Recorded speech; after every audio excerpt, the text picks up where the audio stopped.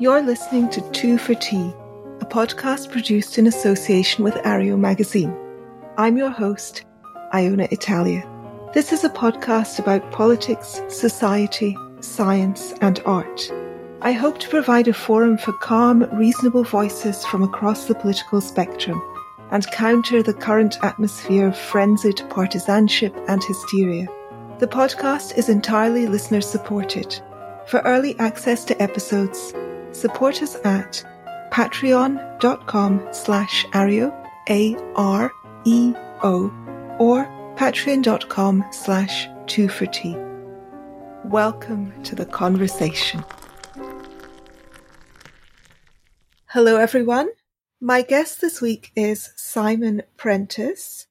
Simon is an interpreter, translator, and the head of a bilingual production company.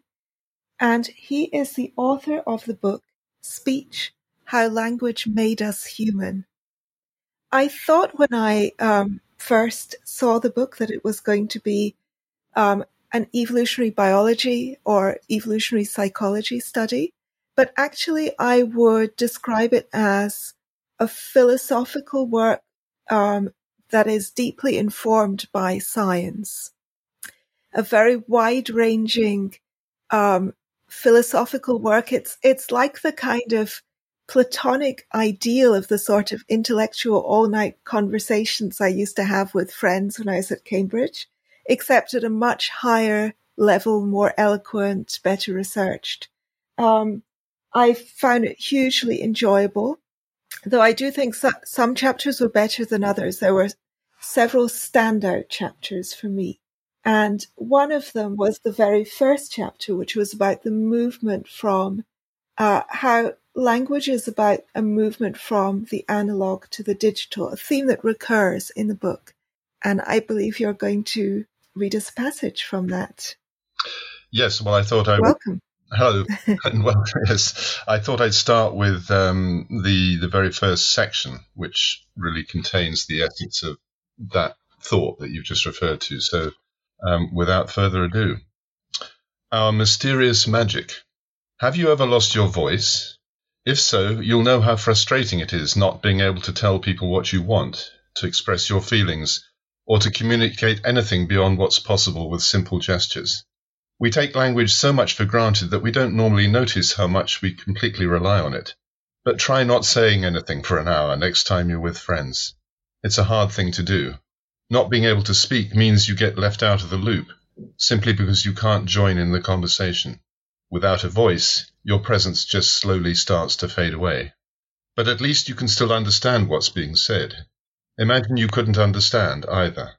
That's what it's like to find yourself living in a culture whose language you don't speak. You're stuck in your own world, cut off from the very thing that makes us human. Without language, we are back to our animal origins, able only to show our most basic feelings. We start out like that, after all. As any parent knows, until they learn to talk, a child is no more than a rather cute, very helpless pet. Whatever it may have been wrong about, the Bible was certainly right about this. In the beginning was the Word. It all begins with words because without them, we would simply be what our genes alone would make us, a vulnerable, largely hairless species of ape, trapped with our own sensations, left guessing at what everyone else is feeling. No wonder most animals are so jumpy. With no language, you're on your own, unprotected from the worst fears of your imagination, limited to creature comforts and animal cunning. Without words to define and discuss them, there can be no beginnings, no ends, and no way of measuring the spaces in between, and so no culture, no technology, no civilization.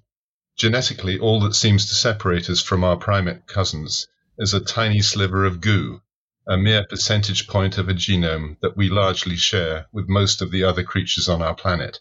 Yet the difference between a chimpanzee and a cosmonaut is literally astronomical. DNA doesn't even begin to explain that difference. Language, however, does. That's because language is the killer app that trumps everything else. It's the killer app because it allows us to share ideas and pool our awareness as a species. To adapt a famous image, if I have an apple and you have an orange and we exchange them, we still have just one fruit each. But if I have an idea and you have another idea and we exchange them, then we each have two ideas. It's the magic of words that makes that possible.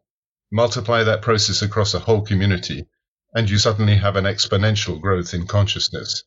Being born into a world with language means we are no longer limited to our own individual ideas and perceptions, but have potential access to all the ideas of our community, effectively creating a group brain. It's ideas that make the difference, and language is what allows us to transmit them. As tricks go, it's pretty impressive. Just by making a few noises with my mouth, I can transfer a thought from the inside of my head to yours without having to do anything else. I don't have to make any gestures, helpful though they might be. I don't need any special equipment. You don't even have to be able to see me. In fact, you don't even have to know who I am. That's powerful magic, and it doesn't stop there. Through the extended magic of writing, with language I can travel in time, communicating ideas to you, as I am now, long after I originally thought them, wrote them down, or had them published. I may already be dead by the time you read them. It doesn't affect the communication. You don't even need to be able to speak the language I wrote in. You could be reading this in translation, and still be able to understand what I mean.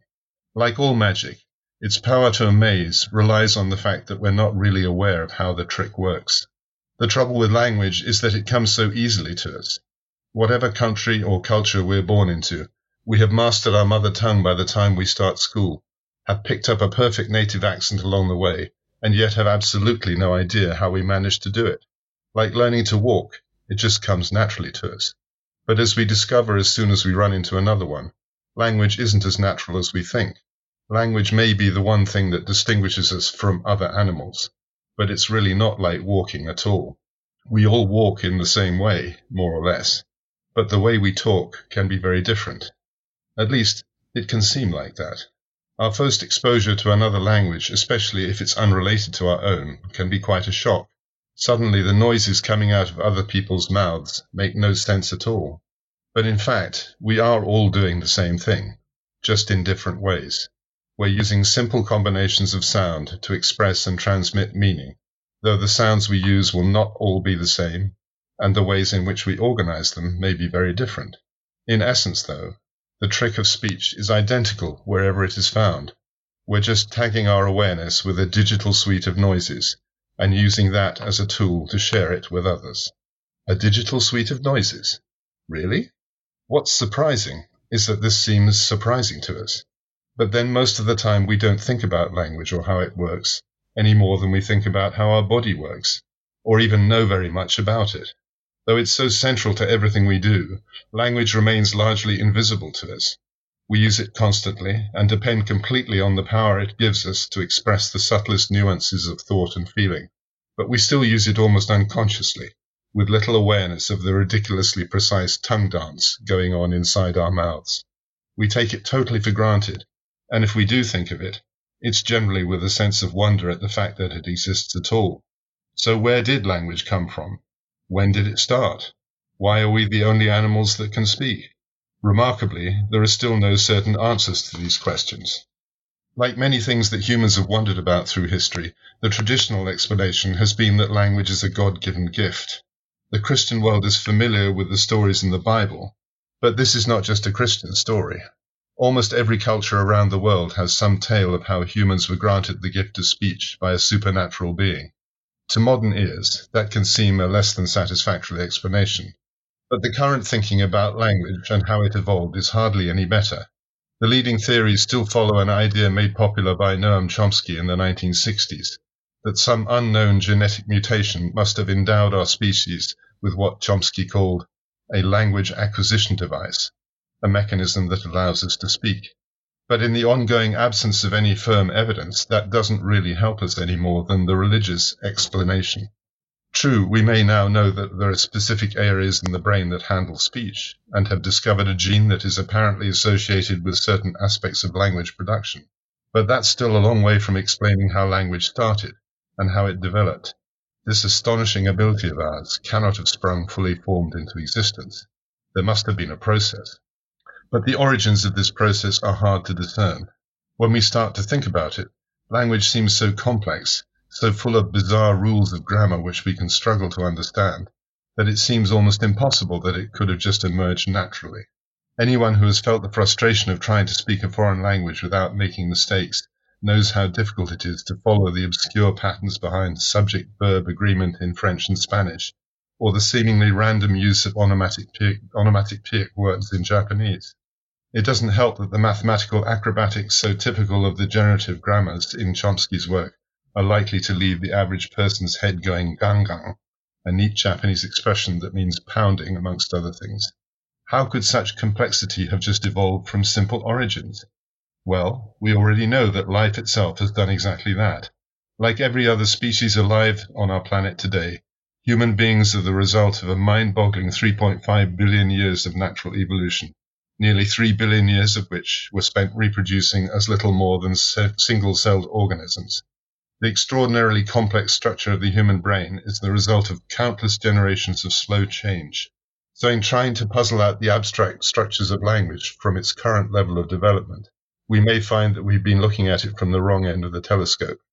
Just as our complex early ideas about the nature of the universe gave way to the simplicity and elegance of the Copernican model, once we realized that the sun was at the center of the solar system, not the Earth, it's quite possible that the development of language was a much simpler affair than we have imagined. The almost infinite palette of colors that we are able to see derives from just 3 basic types of color receptor in our eyes. Our rich sense of taste and smell also emerges from a very limited range of primary flavors. That's because our brain is fantastically adept at conjuring complexity from simplicity. Much the same may be true of our ability to speak. I think that gives people a really nice flavor of your writing. Okay. And a sense of just how eloquently lucid it is. You're a really beautiful prose writer. Thank you. I'm reminded of Steven Pinker's style and also of David Deutsch when I'm reading the book, both in subject matter and in the kind of stylistic treatment of it. Yeah, it's philosophy, but it's not philosophy in a kind of abstruse sense. It's philosophy. Not as we know it, yes. No, it's philosophical musings around a topic. Yeah. And in that sense, that's what reminds me of the Pinker and Deutsch's work. Right. So I think if you're a fan of those people, you will enjoy this book. Could you, so you talk about the way in which you describe language as a suite of digital sounds. And you talk about this evolution from analog sounds to digital sounds in the development of human speech and you differentiate human speech from animal noises in that animal noises are largely analog and human speech is digital. Yeah. Could you run us through what you mean by that? Okay. Yes, let's start with animal sounds, perhaps. If you have a pet, you'll obviously be aware that it can attempt to communicate with you, or does communicate with you. All animals communicate with each other, but they don't. The sounds that they use to do it are perhaps, rather than analog, which tends to put people off, as I've discovered in talking to people, holistic perhaps. They're single units.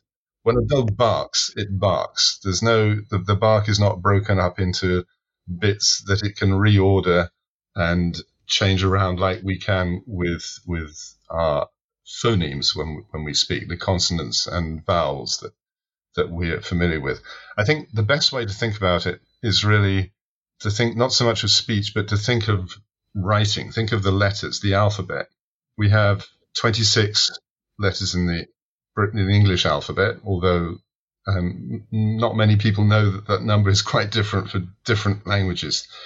Spanish and Italian, for example, different numbers. But we have a fixed number of digits that we use, which we call letters, and they can be rearranged in any order we like, more or less. So there are some rules, but that allows us to generate the million words that are allegedly part of the English lexicon, just using 26 letters. Now, the same thing is true with the sounds that we make when we speak. Now, we do that because we are able to combine them, and that's something that's obviously known and talked about in linguistics. It's the combinatory nature, difficult word to say, combinatory nature of sounds that allows us to make words. But what I'm trying to say when I say digital and analog is that actually what's going on there is a fundamental switch between just making a noise that represents something. Classically, for example, the vervet monkeys make 3 different alarm calls that warn for a snake or a bird or a leopard. They're just noises, and they don't combine them or use them in any other way. But we now know that there are some animals that do make some combinations and are starting down the path towards a fully digital use of sound. And the key thing is that if you're just making simple sounds, you're quickly going to run out of noises that you can make that are sufficiently distinct. But once you start combining them and using them just like numbers, if you think of numbers, when we have 10 digits, if you include a 0, that we use to make all the numbers that exist, you can write any number you like just using a combination of 9 digits. So the same is true with sounds. Just by having a limited set of sounds, which you can then combine, you can create an infinite vocabulary of words. And that, in my understanding of it, is the key to language, because unless you have a sufficient number of words, then there's nothing for grammar to work on. You can't get started with grammar unless you have a sufficient critical mass of words. So the question is, where do words come from? And the answer is, they come from the digitization of noise, of animal sounds. Is that too long, or? No. Does that help you understand it? Yes, absolutely. So you talk about that in relation to the origins of human language. Yeah. You offer some speculations in an appendix to the book, which was actually one of my favorite parts of the book. Interesting. An unpublished paper that you submitted to Nature Science, which was a hypothesis about how language might have evolved. Yeah. Yes. Well, that's really essentially a sort of a more scientifically rigorous explanation of what I've just said. It sort of links to all the various papers which provide the background to my thinking. But it again is trying to say that we need to understand that the fundamental change that allowed us to speak was that combination of sounds. And if we want to think, well, where's the evidence? To me, one of the smoking gun, and the thing that really set me running down this track, was the understanding that, well, I knew as I'm a Japanese speaker, I've known for a long time that Japanese has a relatively small number of sounds, only 20 phonemes. And whereas English, as I'm sure you know, has 44, although not many people who are not linguists seem to know that. So Japanese is able to express itself, or one is able to express anything one wants in Japanese as equally well as in English. So the question is, well, why would Japanese have less phonemes? And then if you look more broadly at the picture, you see that there is a trajectory that languages, and obviously there are many exceptions, and it's not a clear-cut thing in the sense that there are many exceptions along the way. But as a general cline, to use the technical term, the number of phonemes used in languages drops away as you move out of Africa. I mean, the two extremes are the language of the largest number of phonemes that's known about are the Khoisan, the languages spoken by the San people in southern Africa, which the so-called click languages, which have up to about 144 phonemes.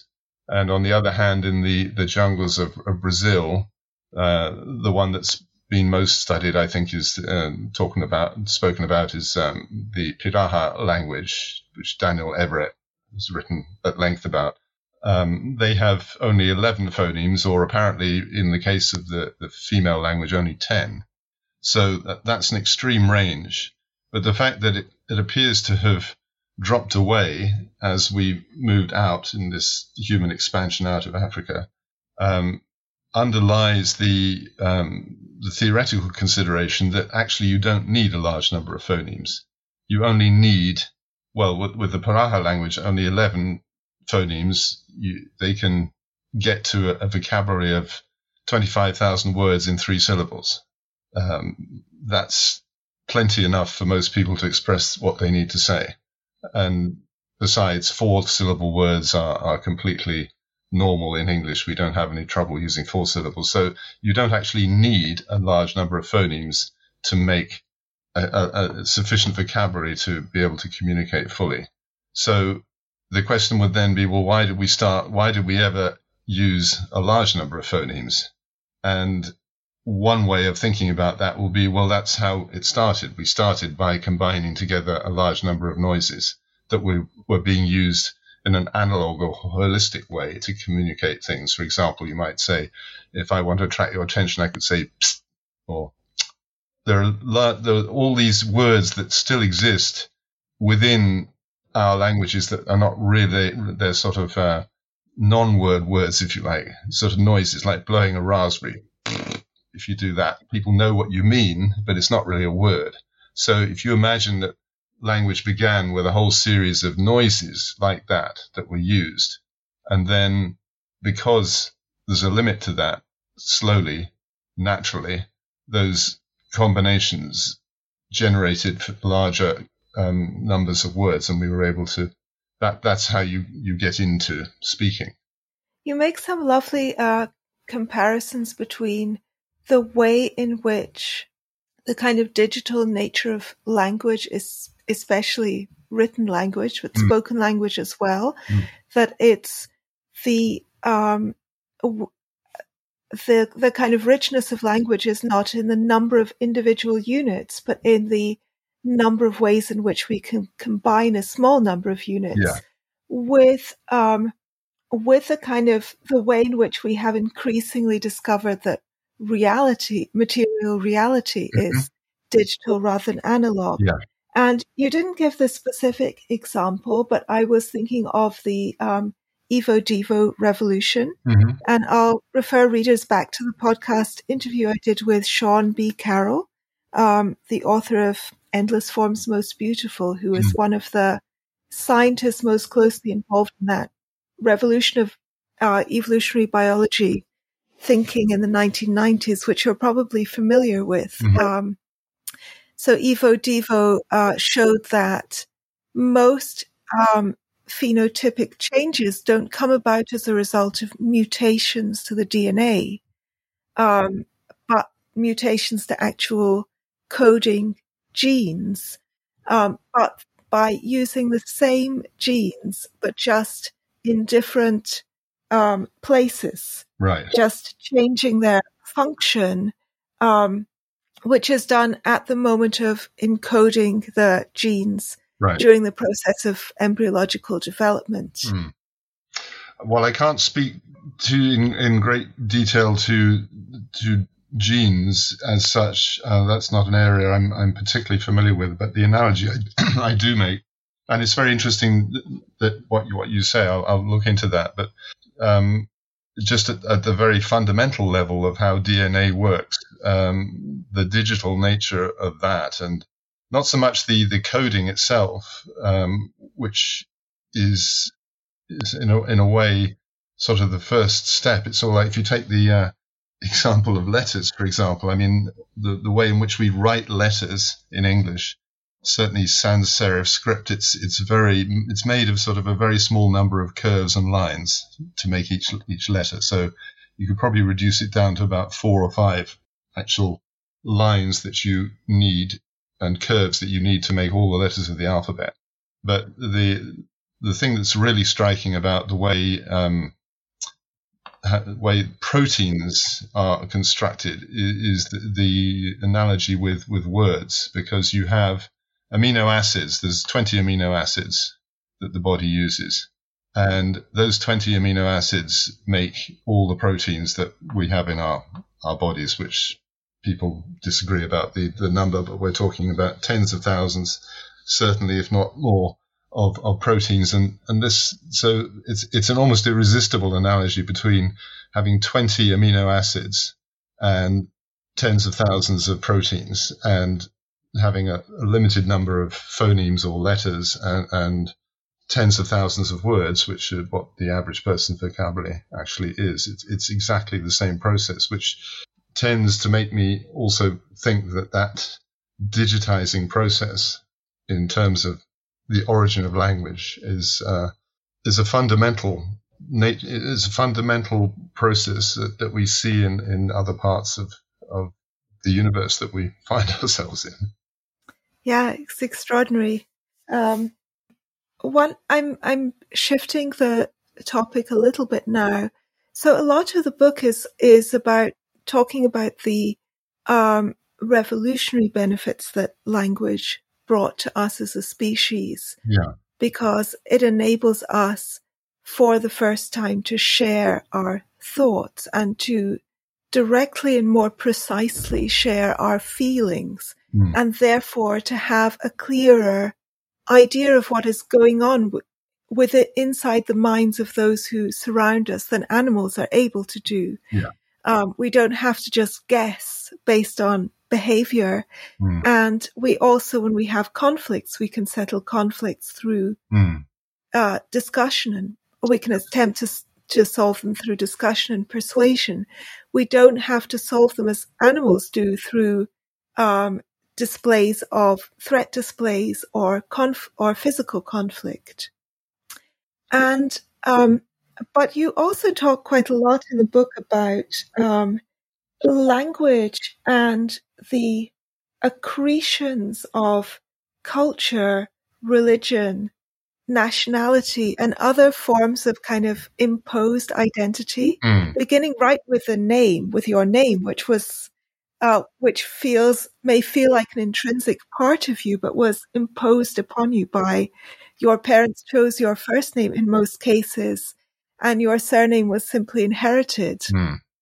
And the way in which that provides forms a kind of barrier between the unmediated sort of direct experience. I'm going to just read a little passage to show people what I mean. And I think that these were the chapters on identity and on music, on the sort of Dionysiac qualities of music, I would call them, and the way in which music creates meaning without words were, for me, two of the standout chapters in the book. I'm going to read a little passage from this. This chapter is called Who? The Trap of Identity. There's only so much attention you can pay to anything, and our obsession with words, the attention we pay to the virtual world of thought, reduces our ability to pay attention to the only certain information we have. Pure sensation, unfiltered by thoughts about what it is. Even with language, our senses are still the only direct information we have. But words allow us to question and compare what we are seeing, what we are sensing, learn from other people's experiences, and create a world of ideas that let us modify and classify the sensory data coming in. To remind yourself how abstract that world is, turn back to the last page, and you've inserted a blank page inside the book. And this time, as you gaze on the blank page, allow yourself to think about the first thing that comes into your head. In this act of thinking, you're suddenly somewhere else, and that's the magic of words. Using them takes you away from where you are. I think that was just an amazing insight. Just think what happens when you are on the phone. You're with the other person in your head, removed from the particular space you're in. Reading does the same thing, but in a more focused way. In a very real sense, language is the first form of television. Words take you on a journey away from where you are. If I say, an elephant in a red dress comes into the room holding a blue ball, you immediately have a very clear image of that in your head. You can't help imagining what it looks like as if you were there. In some ways it's better than television because the image is specific to you. Two people can read the same sentence and see very different scenes, whereas if you see something on television, you have no choice about how it looks. Books and stories before them were our first films, and that is our secret, the extraordinary advantage that language gives us. By giving us the power to think, it allows us to become aware that we are aware, and changes our entire relationship with the world. Animals who are simply aware can act from instinct, just a calculation in the end, and do whatever seems to be best based on the information available to them at the time. Words not only allow but compel us to stand back and take another look and reconsider what our instinctive thinking might be telling us. They drive a wedge between sensation and response, corrupting Hamlet's native hue of resolution with a pale cast of thought. It is from that pause, the pause to consider other options, that consciousness and a sense of identity emerges. So I thought that was very interesting, your kind of idea that in one sense language is what enables us to connect with other people. Yeah. But on the other hand, it's also the thing that enables us to place labels and descriptions on ourselves that distance us from the immediate basis of experience, and which is the thing that we all share. Yes. And depending on the labels that we use can also trap us into a way of thinking that then becomes a problem when we meet other people who have decided that their way of thinking about it is the right way. I mean, the second, third, and fourth chapters of the book are called respectively "How: The Trap of Culture," because the conceit of the book is that there are three essential questions that occur that have to be answered once you've got language. There's a set of issues that then you can start talking about how do you do things. There's all kinds of things the decisions that have to be made if you're going to share a life together and do things. You have to. I give the example of just simply how do you talk about time, for example, as that has to be divided up and considered in a specific way that's going to be different depending on what group you belong to. So there's the how question, and then there's the why question. Why are we here? What's going on? Why, and that's sort of at the root of most religious answers that are really trying to reassure us that there is some reason why things are the way they are. And then there's the who question. Who are you? Who am I? Where do I belong? What's all the things that stem from those three questions?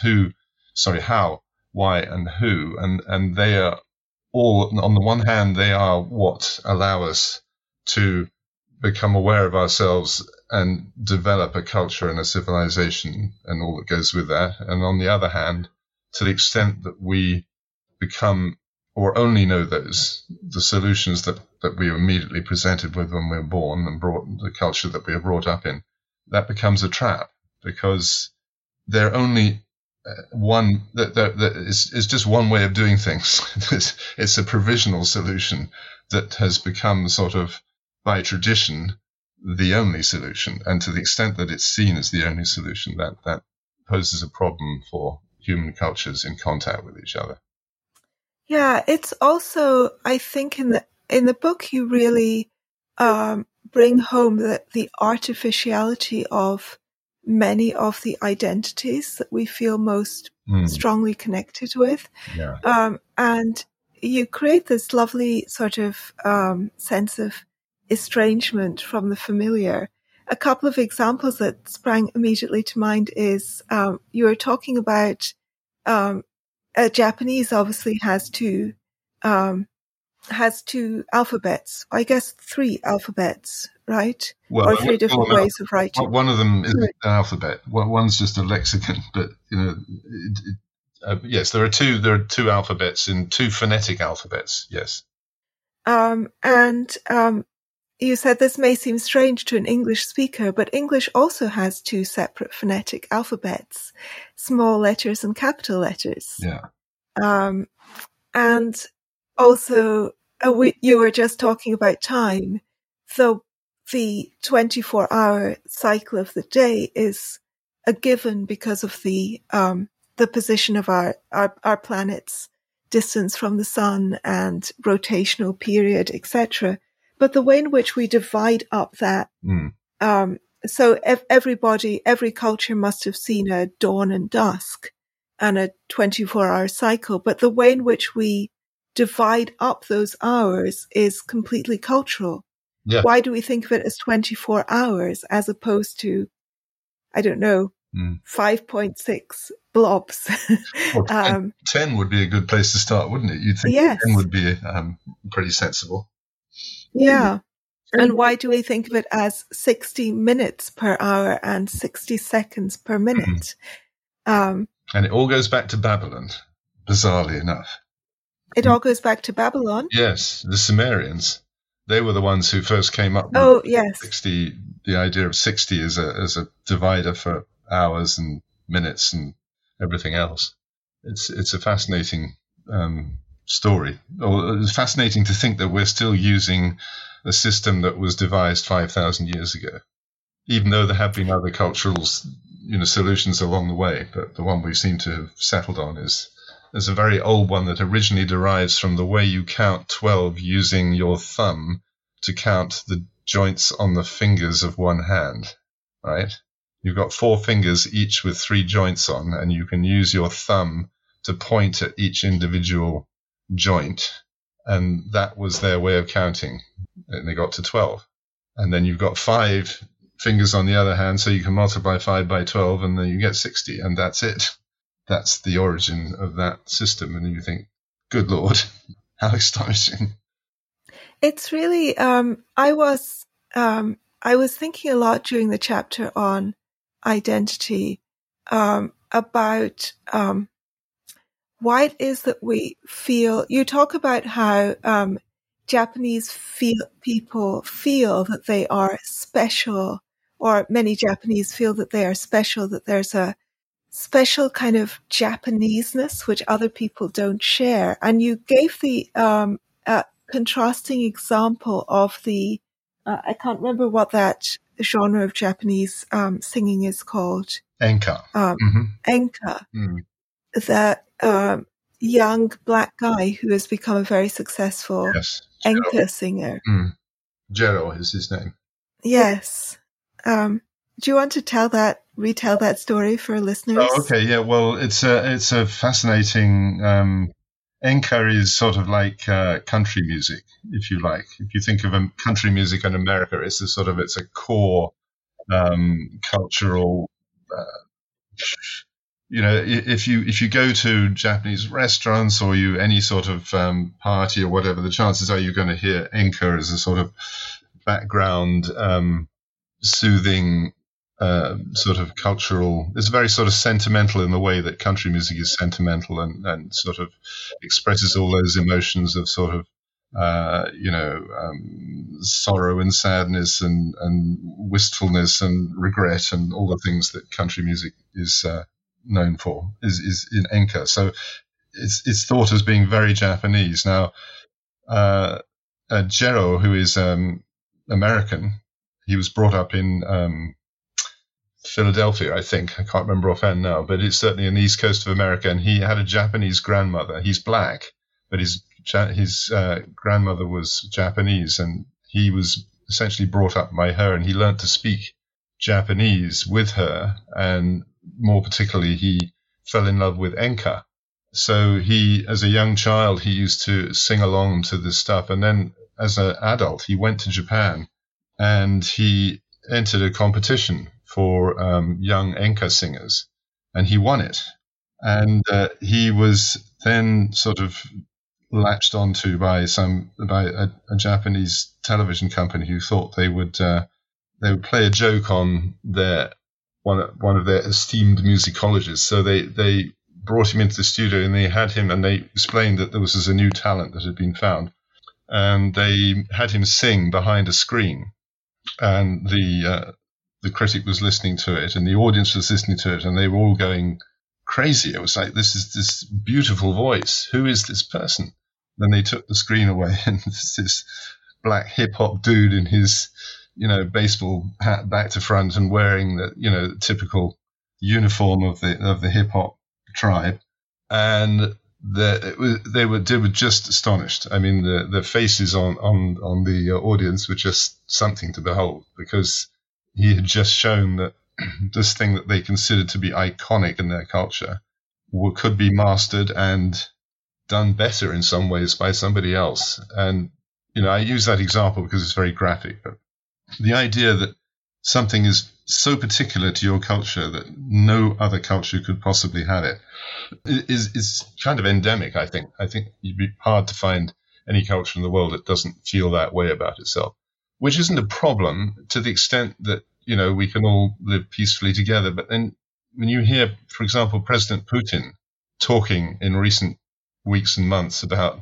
the special Russian spirit that is so unique and cannot be, you just think, please, can we have a meeting and just get over this? we all Yes. feel that way. And it's the same at the individual level. We all have this secret sense that we're right and everybody else is, that's an inevitable sort of go-to position when you're feeling sort of put upon. But no, it's not true. Yes, we are all individually different, but not to the extent that it makes us special that we can then, invade other countries or invade other people or whatever. It's an illusion. It's an illusion that is entirely down to language in my book. Absolutely. I mean, if we're talking about what it means to be Japanese, I think I'll use a different example from Japanese, because people can at least point to a specific physical characteristics, like the epicanthic fold of the eye, although that's not what they mean when they say the spirit of kind of Japaneseness. No. They don't mean the singer has a particular eye shape. No. But it does allow people that kind of cop out. So I'm going to use my own example instead. So I am Parsi because my father was Indian Parsi, Indian Zoroastrian. Yeah. And in one objective sense, yes, that's true, because you can trace my father's ancestry back at least a few generations. Yeah. And you can tell from my surname, which was originally Ita Walla, which is brick man, and became corrupted later to Italia. Although it's really unlikely it's actually a Parsi surname. So in one sense, you can say there is a Parsi thing there, but what is the there that is there? If some other Indian, for example, grew up in the Parsi neighborhood and was initiated in the Zoroastrian rites and went to the fire temple and learned Parsi Gujarati, nevertheless, the community would not consider that person Parsi. And why not? What's the extra kind of magic thing that you're somehow inheriting in your DNA? Yeah. I find that seems to me to be an entirely fictitious overlay. Yeah. And ancestry exists and population groupings exist. Yeah. And you could say something like, if you're a Parsi, you're more likely to have certain rare blood types. But most Parsis don't have those rare blood types. So is that kind of magic based on a greater statistical propensity to have AB negative blood? That's not what people actually mean, but it's the only thing that is concretely there. Yes. No, I mean, the rest is language. The rest is language, absolutely. Language and culture, which stems from language. I mean, the example I give in the book is of the two identical twins who were separated at birth. Do you remember that? There's yes, a German mother and a Jewish father, and they met, I think, in Caribbean somewhere. But anyway, they were separated more or less a few months after being born. The mother took one of them. This is in the 1930s. She went back to Germany, and the son that she took with her became a Hitler Youth, as so many young boys would have done at the time. And his brother, meanwhile, was taken, I think, originally to South America, and then ended up going to Israel and joined the Israeli army. And when they finally met, I think they were in their early 20s, the extraordinary thing was that they had many sort of physical characteristics that they shared, extraordinary things like sort of sneezing explosively to attract attention. And they both had little moustaches, and they wore the same type of glasses. And there were it's detailed in the book, the various things that were very similar about the way they appeared physically and even their mannerisms. But they had completely different worldviews. I mean, one, obviously, he'd gone to Israel and had absorbed all that in Israel, and the other was a Nazi. And they never saw eye to eye throughout their lives. But otherwise they were identical. That's extraordinary. They needed an interpreter when they first spoke, by the way, too. They couldn't talk to each other. So, I mean, that's a graphic example of that whole thing.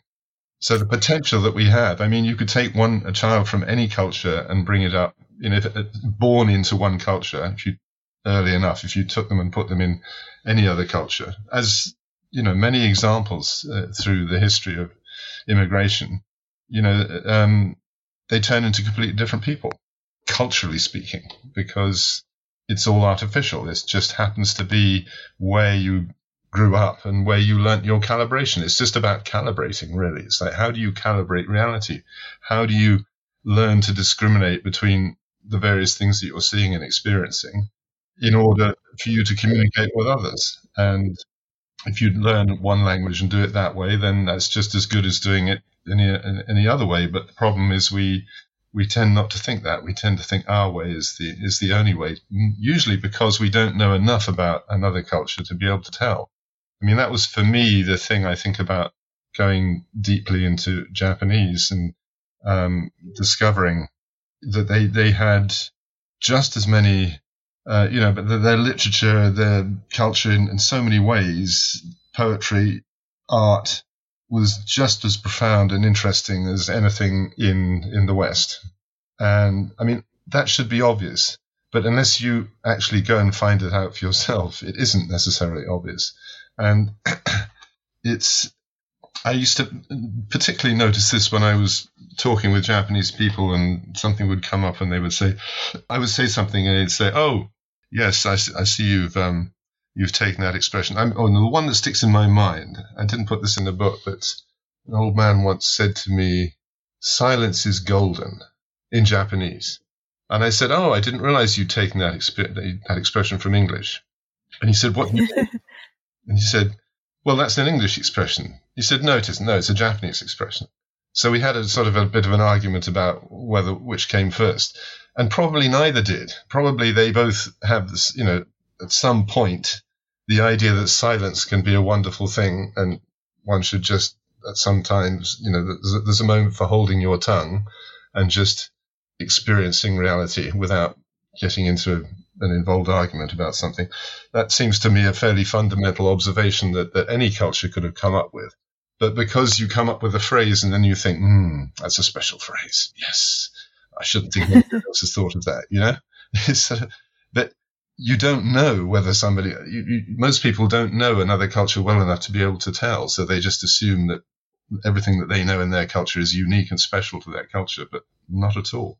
We're all humans. We're all doing the same thing, just differently, Talking about how language works, I was Well, I was happy to see that you are not in any way promoting the Sapir-Whorf hypothesis, i.e. that people are restricted in what they are able to think and conceptualize by the limitations of their language. But I wonder whether you've encountered, I don't know if Guy Deutscher is the originator of this idea, but certainly the popularizer of it. Yeah. The idea that what does make impact you is the things that your language forces you to specify. So, for example, if I'm speaking German, I can't, and I want to tell you that I had lunch with a friend yesterday, I have to reveal whether the friend was male or female. Yeah.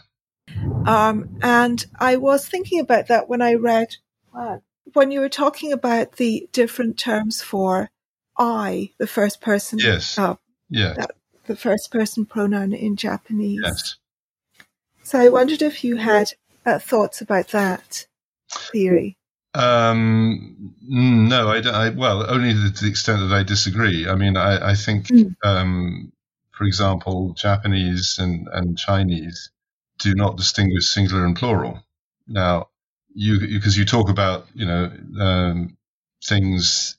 I mean, you can if you have to. You can. I mean, if you say, for example, their horse, meaning there's a horse over there. It would be the same in Japanese whether it was a number of horses or not. You would just point and say their horse. So everything is uncountable. Really, that's the way to think of it. Really, is that and the nouns are uncountable. So just as we talk about money or water or furniture, as uncountable nouns. We say there's some furniture there. You don't say how many furnitures. So Japanese and Chinese don't distinguish between those things. On the other hand, for example, with Japanese, you have to distinguish between living things and non-living things. When you say there is an insect, that's a living thing. So you have to use a word that instead you have to divide is into two parts. Let's call it us and as, there as an insect and there as a telephone, because it's not living. So you are forced to discriminate. You are forced to decide whether something is alive or not when you say there is something here. Or, for example, in social relations, if you talk about somebody's brother or sister, you have to make a decision about whether they're older or younger. You can't. It's difficult to say just a brother or a sister. You would normally have to say the word for older brother or younger brother.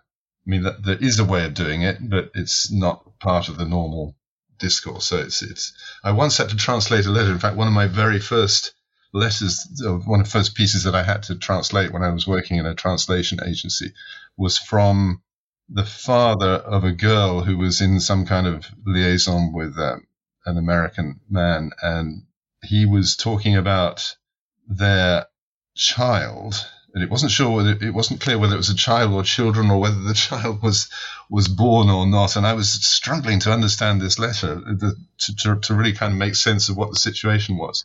And in the end, I had to give up, and I took it to an older translator, a Japanese man. And to my relief, he couldn't understand it either. It was, we had to phone up and ask because it was impossible to put into English without knowing more information than was given by the letter. But that's, so, different languages force you to categorize different things. I mean, as you just said in German, you've got 3 genders in German, der, die, and das, so you have to make those decisions. But I don't think that thereby forces you to see the world in a different way. I mean, the thing that one of the things that people often mention when I talk about language, they say, "Oh, did you see that film Arrival?" Have you seen Arrival? They track down a linguist who can go and figure out how they're communicate with them basically. But it's the Sapir-Whorf. Oh, Arrival. Sorry, I heard The Rival. Yes, sorry. I have seen Arrival. Yes, that's the Sapir-Whorf hypothesis on steroids, which is totally debunked. Yes. I mean, it really sort of rubbed me the wrong way, that thought, my thoughts. I can imagine. So many things wrong about it. So anyway, I don't go along with that idea. Mm-hmm. The chapter on music particularly fascinated me. And one of the things I was wondering as I read it was that music has we have this perception that music has an intensity of meaning. Yeah. Because it seems to it appeals to something that is deeper than language and therefore unites us. That it seems to express something that is closer to, or be analogous to, something that is closer to a sort of basic, fundamental, even pre-linguistic experience. Yeah. And because I used to be a professional dancer, I can really relate to this idea. But I also wondered whether you feel that there is a trade-off between depth of feeling and specificity of meaning.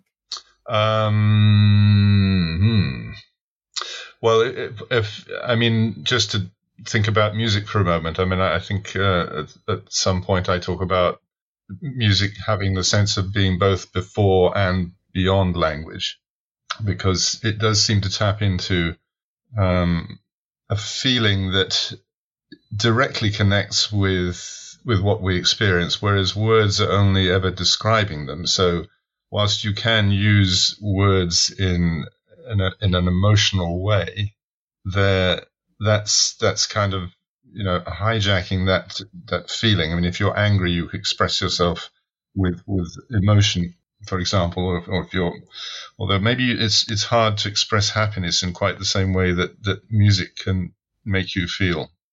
But I think fundamentally, language is you were talking about earlier when you read that passage from the chapter on identity. It's a separating thing, in the sense of I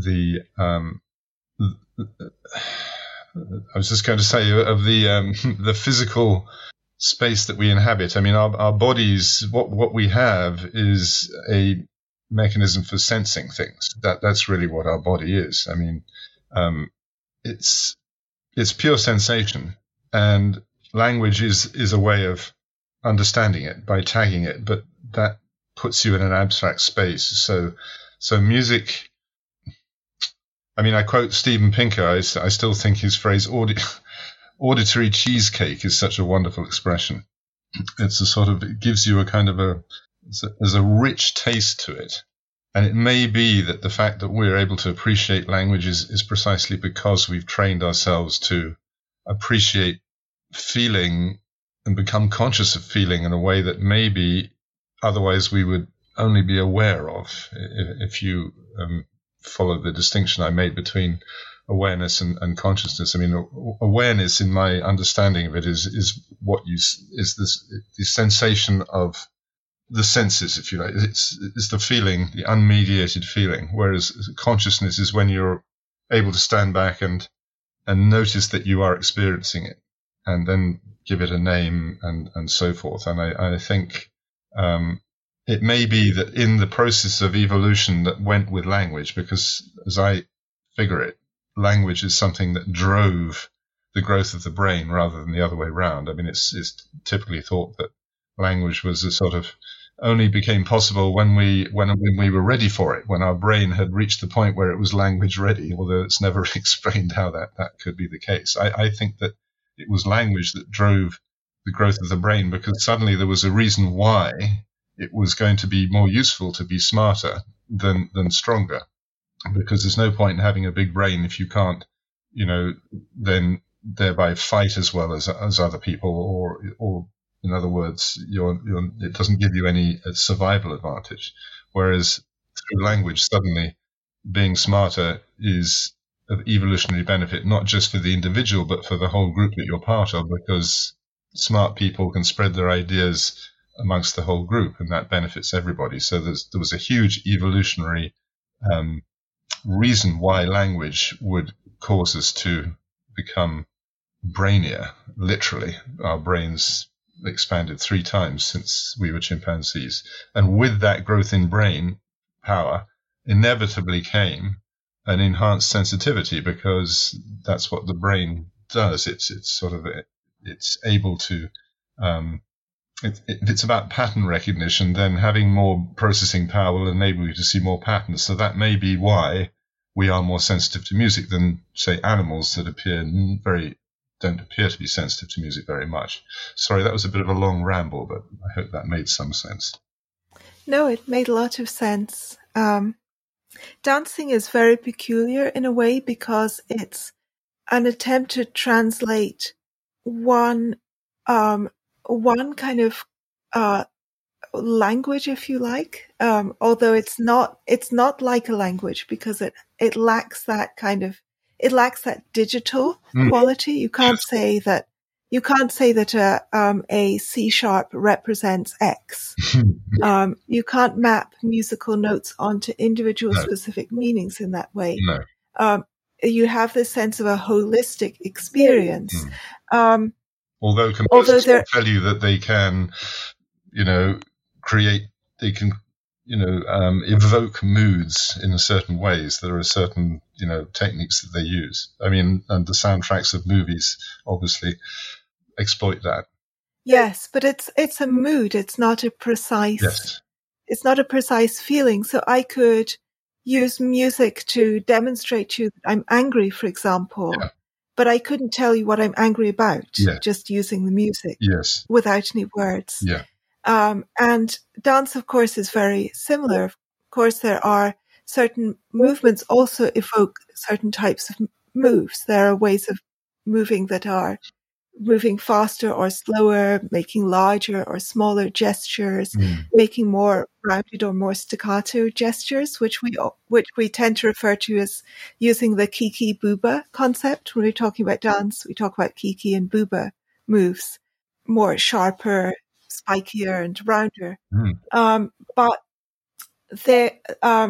even though neither language has the kind of precision of languages made up of words, nevertheless, there are very intuitive kinds of ways of moving in dance that fit certain ways of hearing music.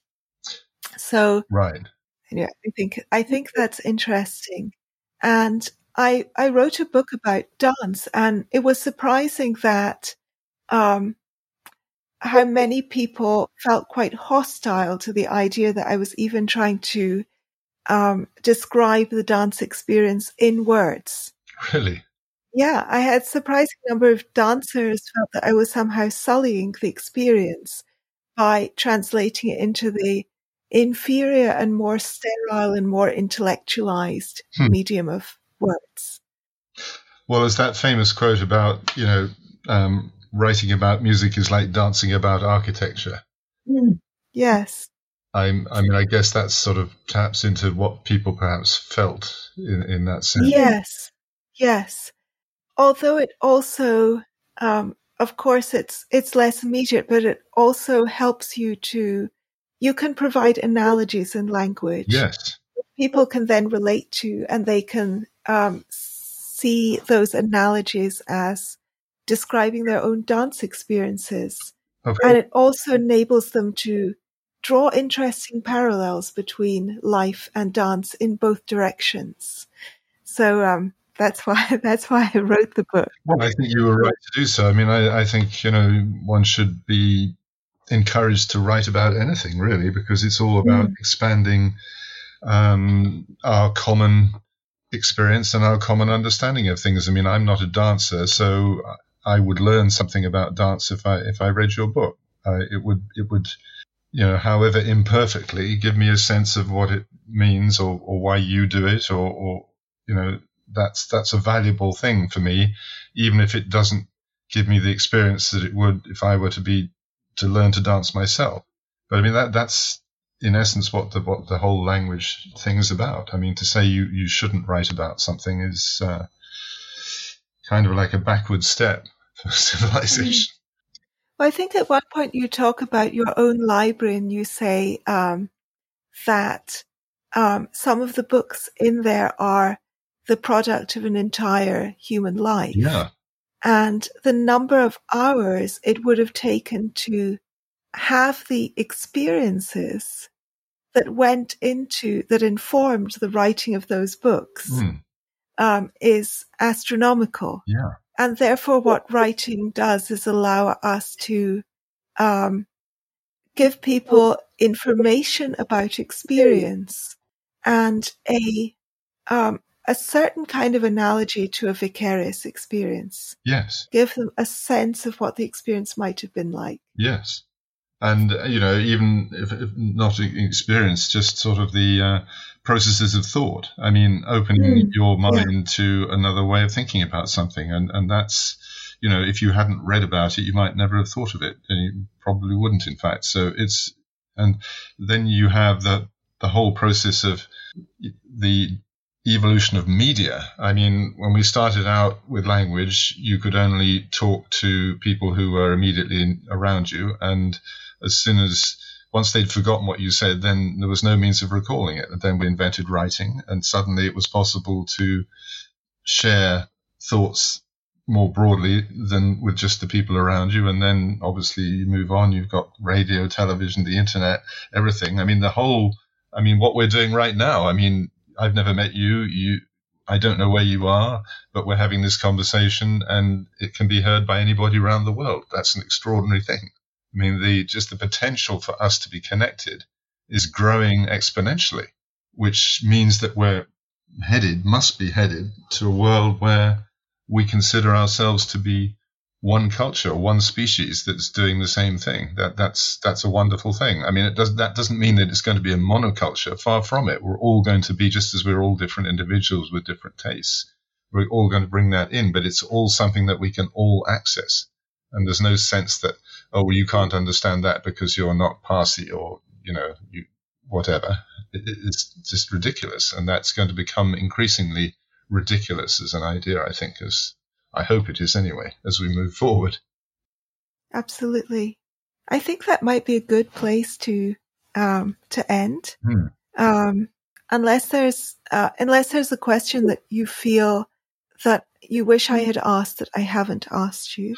No, except as you sort of mentioned a little earlier in terms of touching on where this takes us in terms of what's happening in the world now, because it strikes me that if you look overall at the trajectory of history and the way in which cultures have learned to deal with violence, really, is what it comes down to. I mean, humans having bodies attached to their heads, so we can't just live in this abstract world. We need to eat and we need to do all those other things that keep us alive, and therefore there's competition over resources, and traditionally speaking, that's led to war, and people fight and kill each other. But through history, obviously, we have found ways which have also involved fighting, but we've managed to live together with disparate groups that are able to settle their disputes through words, essentially. I mean, if I live next to you and we have an argument about which part of the land behind us belongs to me or you, then we could have an argument about it and come to blows. And if we did do that, however, one of us would be arrested or both, and ultimately would end up in a court where we would have the opportunity to make our case, and it would be heard by a judge or a jury, and a decision would be made, and we would be bound by that decision. It would be essentially, the argument over resources would be decided by words and by the argument, by the nature of the argument, and the fact that I am or I'm not stronger than you, or we were able to settle it physically, is now irrelevant, because that's not how. That's not an equitable way of doing it. The fact that one of us just happens to be stronger than the other shouldn't be the reason why one of us should grab more than the other one unfairly. It should be an argument that is heard intellectually and resolved at that level. And that is what we have done. And opening that out a little bit more, that is what democracy is. Democracy is about allowing societies to hear the voice of all their participants in however attenuated a fashion, because elections don't allow you to do it that often, but at least we have the opportunity to voice what we want, and that is then decided by majority decision. Not perfect, but better than having a war every 4 years. So if we've decided that that is an evolutionary stable strategy, and it's not so much that we've decided it, that's what it is. It is a more stable way of dealing with competing demands on a limited set of resources. So we've done that at the national level now. Essentially, if you look at any country through history that's got a long enough history, there's been a series of internal wars and disputes, civil wars, what have you, and they end up with finally a country where all these previously warring provinces and elements within their geography have settled down within a larger unit, and those ongoing disputes, such as they are settled by political means. So that works at the level of countries, and these countries can be very big. So it's not an issue of size as such, it's an issue of the principle. Now, insofar as we are looking at the world as a whole, then we have, since the Second World War, set up a thing called the United Nations, which is supposed to be a forum where we apply the same process. In other words, if there are international disputes between states, then the United Nations is the forum where that should be sorted out. And if it is not so sorted out, then it's the place where we decide how to maintain international peace and security in the jargon. That is what the United Nations is supposed to be doing. And as we all know, it is not. That has not been the case since 1945. There have been something like 200 separate wars and violent conflicts around the globe, which the UN has done very little to sort out, although there are some exceptions where it has been successful. And the main reason that it hasn't been able to do that is because there's a veto in the Security Council.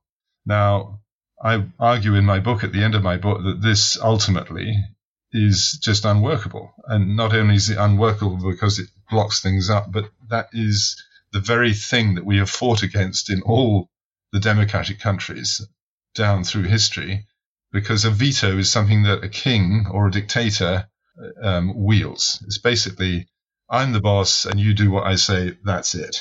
And that is not an evolutionary stable strategy, because eventually people who suffer under this system rise up and overthrow it. That's going to happen, even if it's then replaced with another dictator. That's not a stable way of doing it. So we're now in a situation where the highest level of discourse, of language, of engagement through language with trying to resolve international issues is completely stymied by a veto.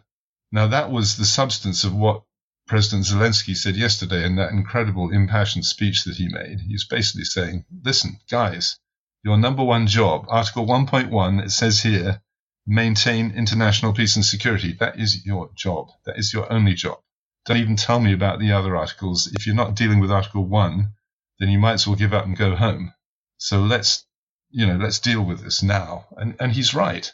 And it may be that we cannot deal with it now, then it is going to take time to do, and Ukraine will burn in the meantime, and God knows how many other places. But until we deal with that, we're not going to have peace in the world. And it's we will have to face up to that at some point.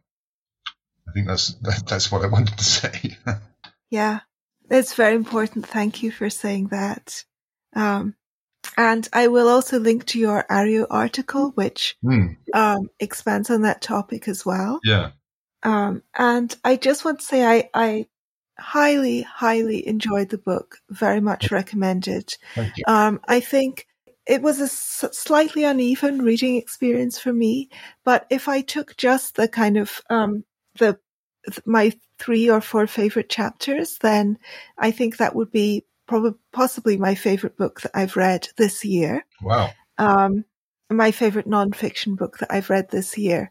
At its good points, the book is really wonderful, very refreshing and clear, simple, limpid prose, but while exploring some quite profound and subtle issues. So thank you so much for that, Simon, and thank you for joining me. Well, I'm glad you enjoyed it. Nice to talk to you. Have a wonderful week, everyone.